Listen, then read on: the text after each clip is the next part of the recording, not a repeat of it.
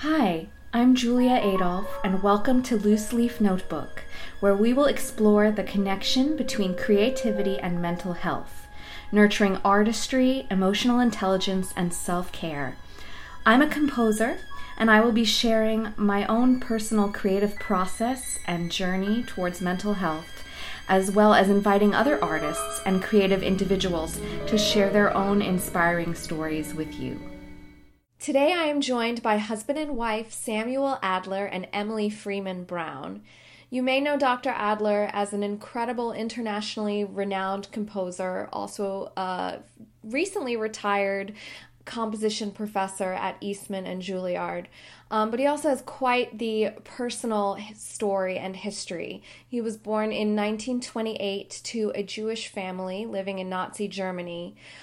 His father was a cantor and a composer, and they fled to America immediately after Kristallnacht. Dr. Emily Freeman Brown was the first woman to receive her doctorate of orchestral conducting at the Eastman School of Music.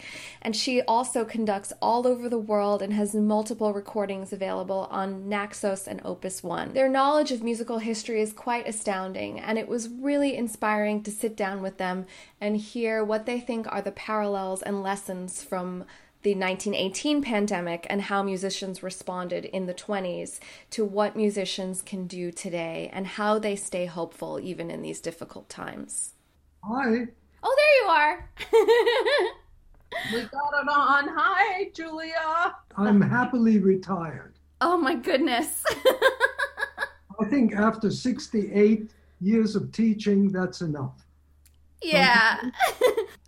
For a composer, the quarantine isn't so bad because actually it's dangerous for the music world because you write too much, you see.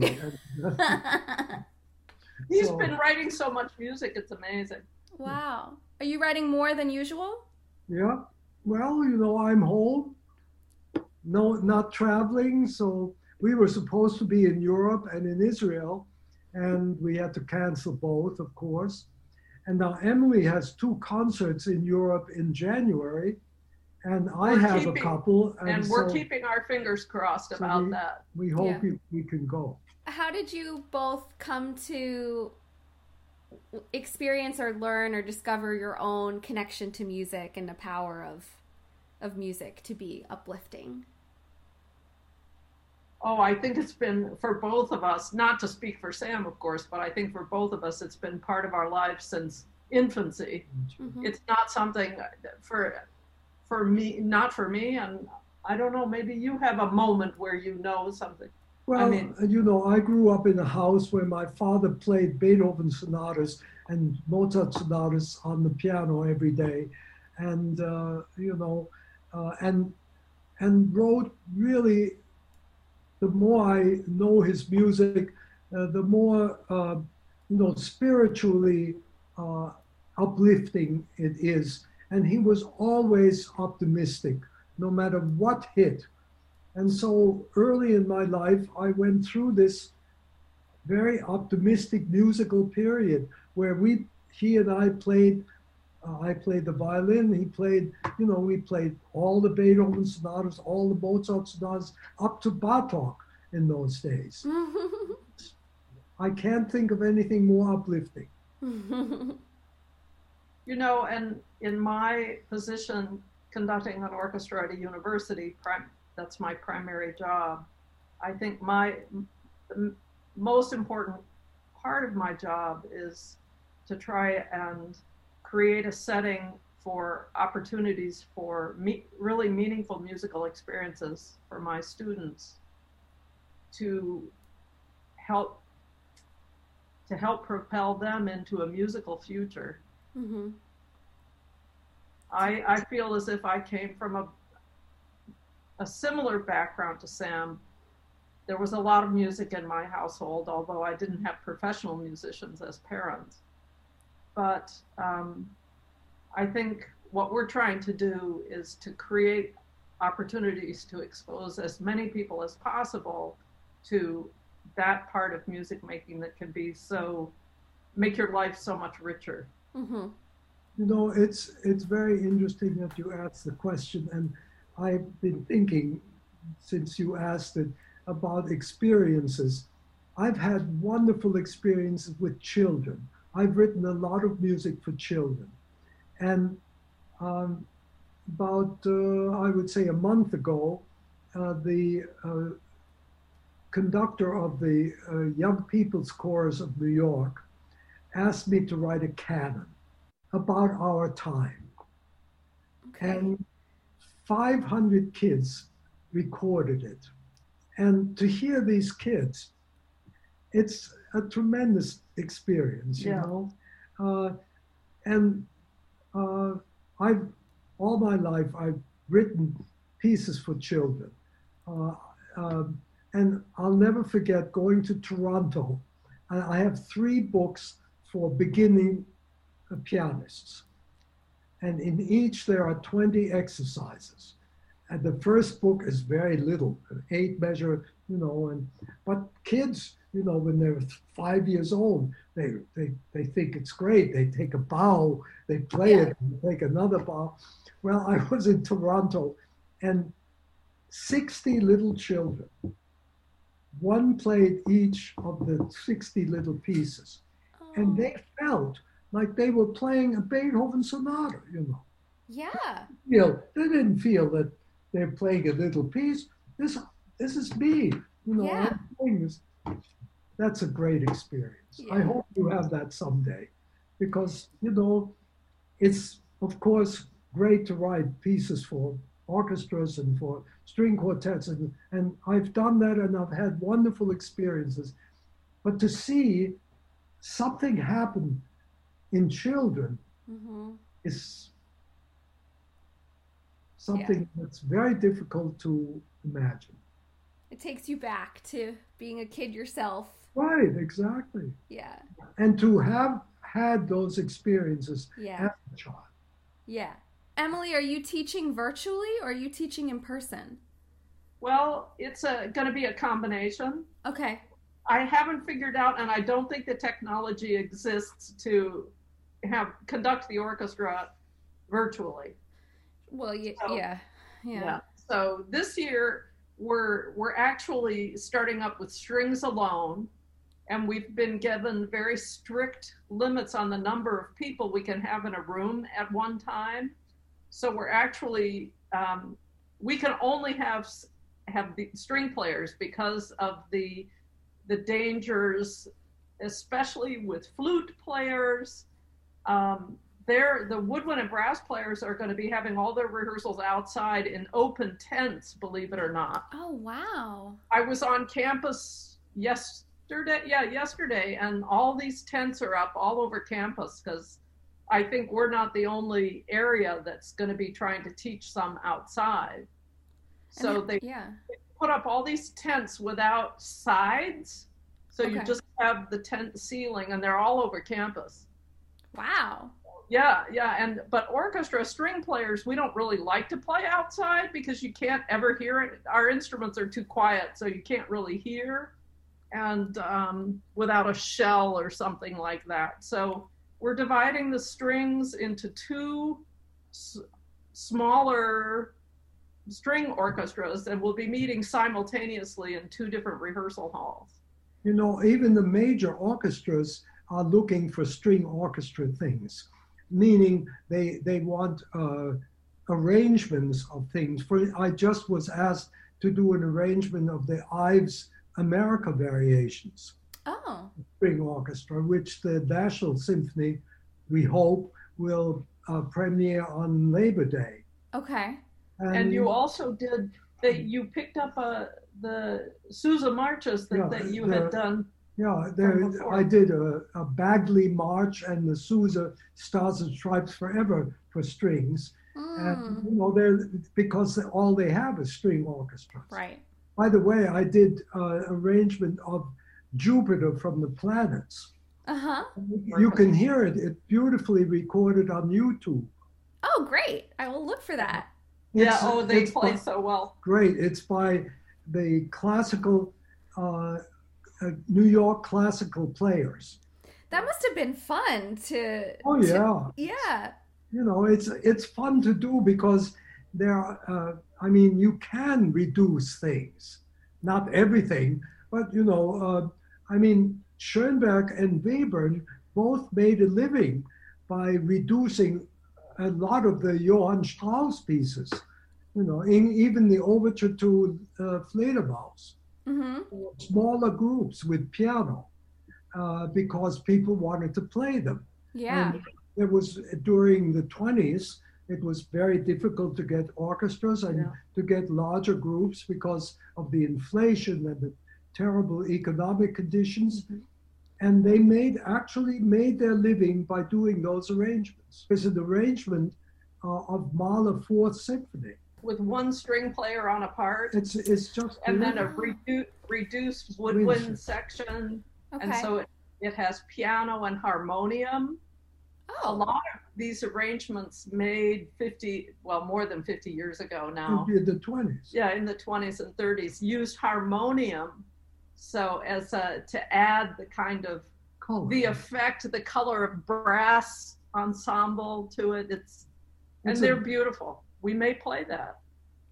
So these arrangements are from the 20s, sort of in response to the economic or impending economic crisis, I guess. Yeah, that's right. Yeah. Wow. Because many orchestras, except for the very large cities, most orchestras, well, even in Vienna, there was only one orchestra instead of three, and everybody wanted to play. And of course, Mahler was the favorite in those days. And so somebody made an arrangement. I don't think they could make an arrangement of the seventh or the sixth or something, but they made an arrangement with, of course, the singer of the fourth. Yeah, that one works. And it's really beautiful. It's a little more lightly orchestrated. Yeah, I've also been thinking about scaling up some of my string quartets for string orchestra. Well, if you want to, on YouTube, the same group does a premiere of a piece that I made from a string orchestra from string quartet to string orchestra. It's called Gedenkfeier. It was written for a gala in Frankfurt, raise money to refurbish a destroyed old Jewish cemetery. The Nazis desecrated it, and they wanted to raise money to, renew it and so on. And so they asked me to write this piece, and the New York classical players recorded it on YouTube. So it was originally written for string quartet? It's second movement by ninth string quartet, but I enlarged it. I mean, it's not the same piece, but most of it is that. Did you add bass? Of course, yeah. Okay, that's something I was wondering about. For string orchestra, yeah. So you have to add a bass line to the string quartet. No, I think very important. Yeah, and you can't ignore the double bass. No. Extremely it's important. Too big. So have you found these? So these are live streams from the Berlin Philharmonic that you're watching? Yes. Yeah. So have you? I mean, what is that experience like? Because I've watched some, and honestly, they make me kind of sad. They make me kind of. I agree with you about that, but I mean, it's the next best thing, I guess. These are so well done and so well recorded, and the video is perfect. Mm-hmm. Yeah. I mean, they have the resources. Yeah. They do it from the hall. Right. It's in the Philharmonie, and it's really good. Near us, the Detroit Symphony has been doing a lot of live streaming, but all videos of their concerts. They've been doing that for some time. I mean, I don't know where they got the funding to do that in Detroit, but I think it's a big asset for orchestras to be doing that. And they were doing it before COVID. Right. So now it's all in place for them, as it was for the Berlin Philharmonic, and I think they're taking advantage of it. Yeah. And they're hoping in Detroit to start the season in October. As a matter of fact, I hope they do, because on the first concert of the season, Leder Slatkin is doing a premiere of a new orchestra piece of mine. Oh. I'm hoping. In our state, on Thursday, the governor said that the arts could open up, but they could only have a 15% capacity in their performance halls. Mm-hmm. And you can't fund an orchestra right. or a theater company or an opera company based on 15%. We also have this problem of very strict regulations about how long you can have a certain number of people in any given room. Oh, okay. So I'm lucky enough that from a logistical point of view, the two rooms that we'll be rehearsing in will be empty the hour before our rehearsals. Oh my goodness. Okay. So the air ventilation system will clean the air. And then we have a 2-hour time block during which we can only be in there for an hour. Okay. So it's really limiting. I mean, but we these are things we have to do in order to keep ourselves as safe as possible. Right. And the students will adjust, and we'll all adjust, and we'll do as much as we can. They have a system that's good enough so 2 or 3 people can play a trio and coordinate it. Yeah. And I mean, people are really quite creative these days. Yeah. That has been nice to see, is how resilient. Students are going online and doing, Bach suites and things like that. And the challenge, of course, is trying to figure out how to make a living out of it. That's the bad part. Yeah. Right. Very difficult. And I have to say that going back to school has been an unending series of video training sessions. Yeah, I mean, how do you teach conducting virtually? It's hard. Tell them what you did. Well, this year I'm going to be teaching Conducting 101. Okay. So what I've done is I have taken public domain recordings of the excerpts that they're supposed to learn how to conduct all the basic techniques, and so that nobody in the class sings or plays or hums or anything, so that what I'm doing, I'm not finished yet, but what I've done is gotten an online metronome app, and I record 2 bars of click track from the metronome and then edit it together with the audio of the piece so that they know there are 2 bars, and then they give the preparatory beat. Normally in conducting class, the people in the class make up the ensemble that the other people conduct. Yeah, that was one of the best part. Well, for me, because I was never taken by conducting, and but I enjoyed pretending to be an orchestra. Yeah. Well, so that's what you do, but now we can't play. Right. We can't do that. You can't have social distancing and have 2 people sit at a piano keyboard. Right. So I have all of these things online and I will play them. Mm-hmm. And everybody in the class will practice their conducting gestures. And I just decided,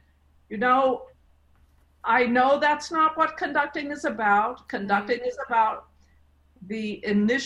how you initiate music, how people respond to you.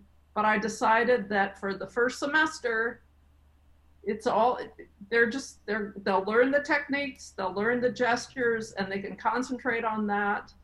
And I will talk about, breathe when you prepare the beat, and all of this stuff. And then next semester, fingers crossed, they'll be able to do,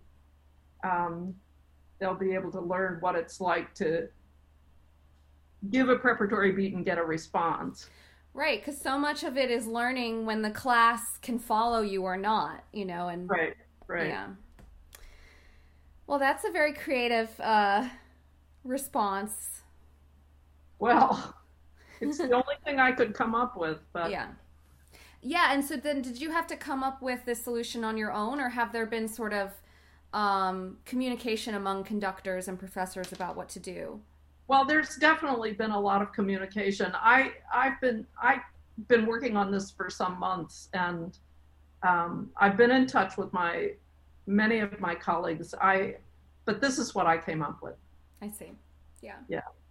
Yeah. So what can you share with me kind of what it was like right at the beginning of the pandemic for both of you, and kind of how you adapted, and did it affect your creativity at all? Oh, Well, I can only answer in the negative. That Yeah. is, it has not really affected me personally because of several reasons. One, I don't do much traveling anymore. It has affected performances. That's a Wow. real problem, because so many of my pieces were scheduled and had to be canceled. That has hit hard at the beginning of the pandemic. And then, of course, I feel that the lack of commitment to doing something about it nationally uh, makes me personally very sad and really worried. You Yeah. know, I mean that's lasting over and over again, and people warning people, and the whole idea of uh, wearing a mask is now a political statement. How stupid can you get? Yeah. Yeah. And we see it here. I Yeah. mean, now I would say that most stores, like grocery stores and so on, put out a sign saying you can't enter without a mask. Still, people do it, and trying to make a statement about freedom. Well, of course, you have a freedom to die. Right. Right. That's what worries me. I mean, that's Yeah. personally, it doesn't affect me. It hasn't yet.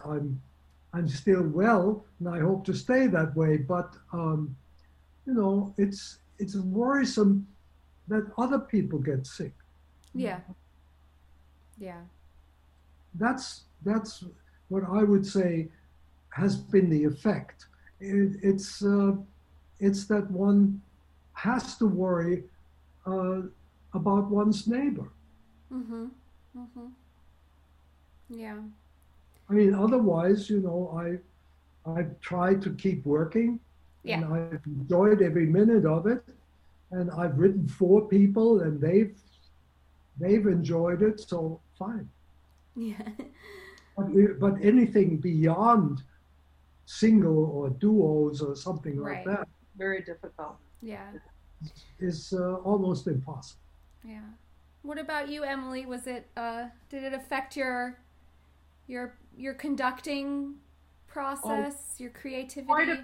Quite a bit. This spring semester, I was on leave. Okay. So, but after the 7th of March or whatever it was, everything was canceled. Yeah. So, I mean, everything changed, and I think that it's a very difficult time for artists and performers and creators of all kinds, and I I just hope for the best going forward. I'm trying as hard as I can to create experiences that will nurture the people in the orchestra in the most creative way possible and give them some hope for the future. I think that's the most important thing. You have to have some empathy. In our country, we don't have a social network. I mean, Yeah. we don't have a social network that says, okay, if you get sick, we have somebody to help you. You don't have to pay your last nickel for it. And also, I mean, I worry that the major orchestras in this country have closed and nobody gets paid. Right. I mean, This is a terrible thing. Right. The New York Philharmonic just closes, and I think it's the same in LA and Yeah. Chicago and everywhere else. This is a very worrisome thing about our friends and neighbors. Right. You know, we just don't have the same social. I mean, for instance, if you go to Denmark,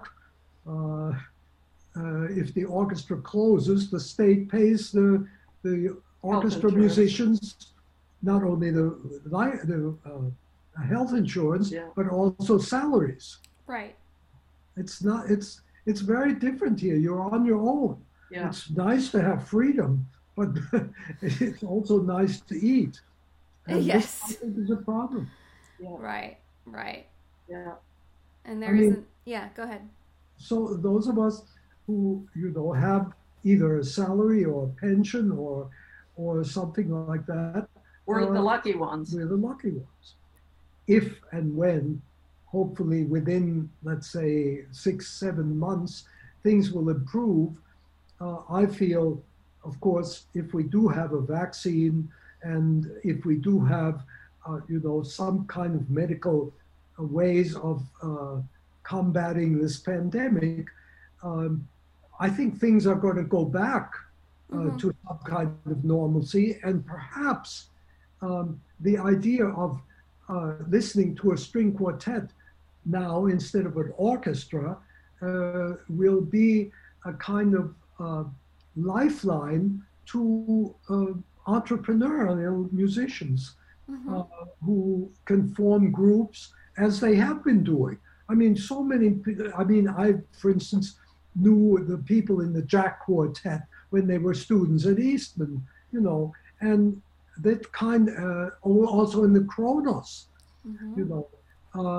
but these people are entrepreneurial and so on, and so are a lot of musicians that are now out of work and are thinking of what can I do when this is over.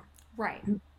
And I think the orchestras, like the big orchestras, LA, Chicago, and Cincinnati, Boston, and New York, they're going to go back. I mean, they'll be okay eventually. Right. I think the smaller orchestras may be hurting. Yeah. I think the thing that we have to hang on to is that not just the belief, but the knowledge that music and all the arts are so vitally important to humanity that even though we are going through a desperately difficult time, that there is an ongoing need, and there may even be a greater need as we move through this period of time. And I think we just have to be as innovative and creative as we can now, and find the ways that we can find to make it through, but hold on to that belief and that knowledge of how important it is what we do. Right. And I think this is also true, very true of composers.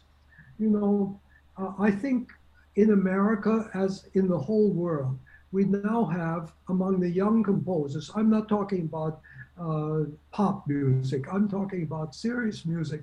We have composers such as yourself, young composers who have real talent and who are really creative. I worry a little bit about, using this time to write too much timely things, that are true today. You have to write an opera about what's happening today. That has never worked. And it works right now, right. But for the long run, you write something that is universal and that is coming from the inside instead of from the outside in. And this, I think, is a very important thing to remember. I'm doing a series here with some of the cantors around called Music for This Time. Okay. We're doing the last one tomorrow. And it's not anything that was written for this period, but it sounds like music that gives us repose and some kind of hope for the future. Right. And this is what's important. Yeah, I think that's such great advice. I mean, I had those initial impulses, right, when the pandemic started, that I needed to write something about what was going on right now. And in a way, I'm still somewhat doing that with one of my pieces, but I'm not going to share publicly that that's what it's about, because it's Sure. just going to be, this is my kind of emotional world Yeah. in this time, but I'm not going to attach it formally to this time, because it's supposed to live beyond that. And also, I want, like, I just never like being told what I'm supposed to feel when I when I listen to a piece of music. Exactly. Right. Well, you know, you look at the past, Yeah. and Bach's time was one of the most difficult times ever. I mean, look at most of his children died of pneumonia and diseases which don't make any sense today anymore. Right. When he was when he was in his 50s, he lost two twin girls. They were 4 years old. They died of pneumonia. Well, he was smitten. I mean, he was devastated. Yeah. And yet, you know, the music he wrote speaks to us much more than if he had written about the death of his two little daughters about pneumonia. You know, uh, he wrote something that is so spiritual for us. Right. And it's the same thing. You can go look at the 20s, such a terrifying period, or right after the Great Depression, what happened. When you look at American music was really born in the Depression.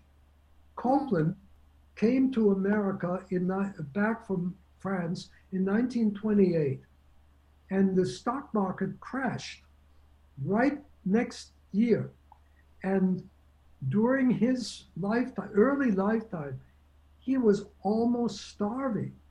Mrs. Guggenheim gave him $1,000 a year so he could live under a roof. And you know, he wrote the most fantastic music, like the piano variations in those days. Well, they speak to us. You know, if he had written about how terrible it was that the banks went broke, who cares? You know. But you have to remember that, especially the music that we're writing, is much less definite about something than it is about eternity. Yeah. We hope. Yeah, we try, yeah. Well, we try not to write about today, because tomorrow is not today anymore. It doesn't last. You know? Right. I mean, look at all the works that were written about things of the period. Wellington's Victory was the most successful piece that Beethoven ever wrote. You know it? It's a crummy piece. And I'm glad that Beethoven wrote it. Because it makes me look at the greatest master. He also wrote a bad piece. So I can write lots of bad pieces. Yes. Well, the thing is, you know, he was not averse to making money. So when Napoleon was defeated by Wellington, he wrote not only Wellington's Victory, but he wrote variations on God Save the King and Britannia Rules the Waves. He made a fortune. So those are what I call occasional pieces. Sure. And to do that, you know. Yeah. But be careful of it. Yeah. How do you think that relates when you're writing an opera about a specific topic or time period? That's an interesting question. Why not use Verdi as an example? During Verdi's time, because he was in a very political situation, he was also one of the most political composers, but not like Wagner. He was political in the following way. For instance, he saw the terrible things that were happening in Italy. It was not a country yet, but there was Garibaldi, And he was very much with that movement. So when he wrote an opera on the terrible government, he wrote it about the 14th century. So when the censor said, well, you can't do that, because he said, what do you mean? That's history. That's not Right. today. But, it's the same thing that's happening today. Right. But it happened also in the 14th century. So I write about the 14th century. You can't criticize it. Yeah. But it's still as valid in his time than Right. it was in the 14th century. That's Right. what I think. So therefore, the opera can be that. Right. Right. It doesn't have to deal with the subject of today. Yeah. Well, I mean, John Adams's opera about Dr. Atomic, it's pretty good, but the subject matter is going to be old hat in 100 years. Mm-hmm. Mm-hmm. So is Klinghoffer, Right. which is much more political, Right. or Nixon in China. Right. No, I mean, the music is, I'm not criticizing it. I'm Right. talking about the subject matter. Right. And so you hopefully continue to lean into the human element and the relationships That's right. That's right. Yeah. in that in those works. Rather than events. Right. Because events change. Right. And people in 25 years, look, how do you feel about the epidemic of 1918? Well, I wasn't there. Exactly. Yeah. But I mean, you can feel for the people maybe, Right. but Right. you certainly wouldn't write a piece about it, because Right. we've got another epidemic now. Right. Do you feel that people keep talking about this being unprecedented times? So as a man in his 90s, how do you feel about that statement? Well, Julia, I've lived through a lot of unprecedented times. Yes. I was born in Germany at probably the worst murderous kind of thing that happened in many centuries. Mm-hmm. And yet, and the Second World War, which killed over 60 million people. So, this pandemic is terrible for us living through it. But once it's passed, we have to be creative enough to inspire people to see that it doesn't happen again. Just like we have to inspire people to be sure the Holocaust doesn't happen again. Right. Not always to talk about it, but to see that it doesn't happen again. And this whole racist business that we're going through today is very dangerous, Yeah. just as that was. Yeah. Yeah. So you feel there is an analogy with what's happening with Black Americans today? Different. Different, yeah. It's different. And I think the murder of a man in Minneapolis has stirred people to really react, and hopefully that will, in the next election, go to something. Right. I'm not sure it will yet, Right. but let's hope for, Well, and it's just, yeah, go ahead. No, I think we have to always be hopeful that something that occurs like a pandemic or a murder will lead to something better. Right. Yeah. Which will we be prepared? For instance, we had, under the last administration, Obama put in a pandemic unit of the CDC. Right. The present president took it away. Well, we weren't prepared because of it. Will we be prepared the next time? Right.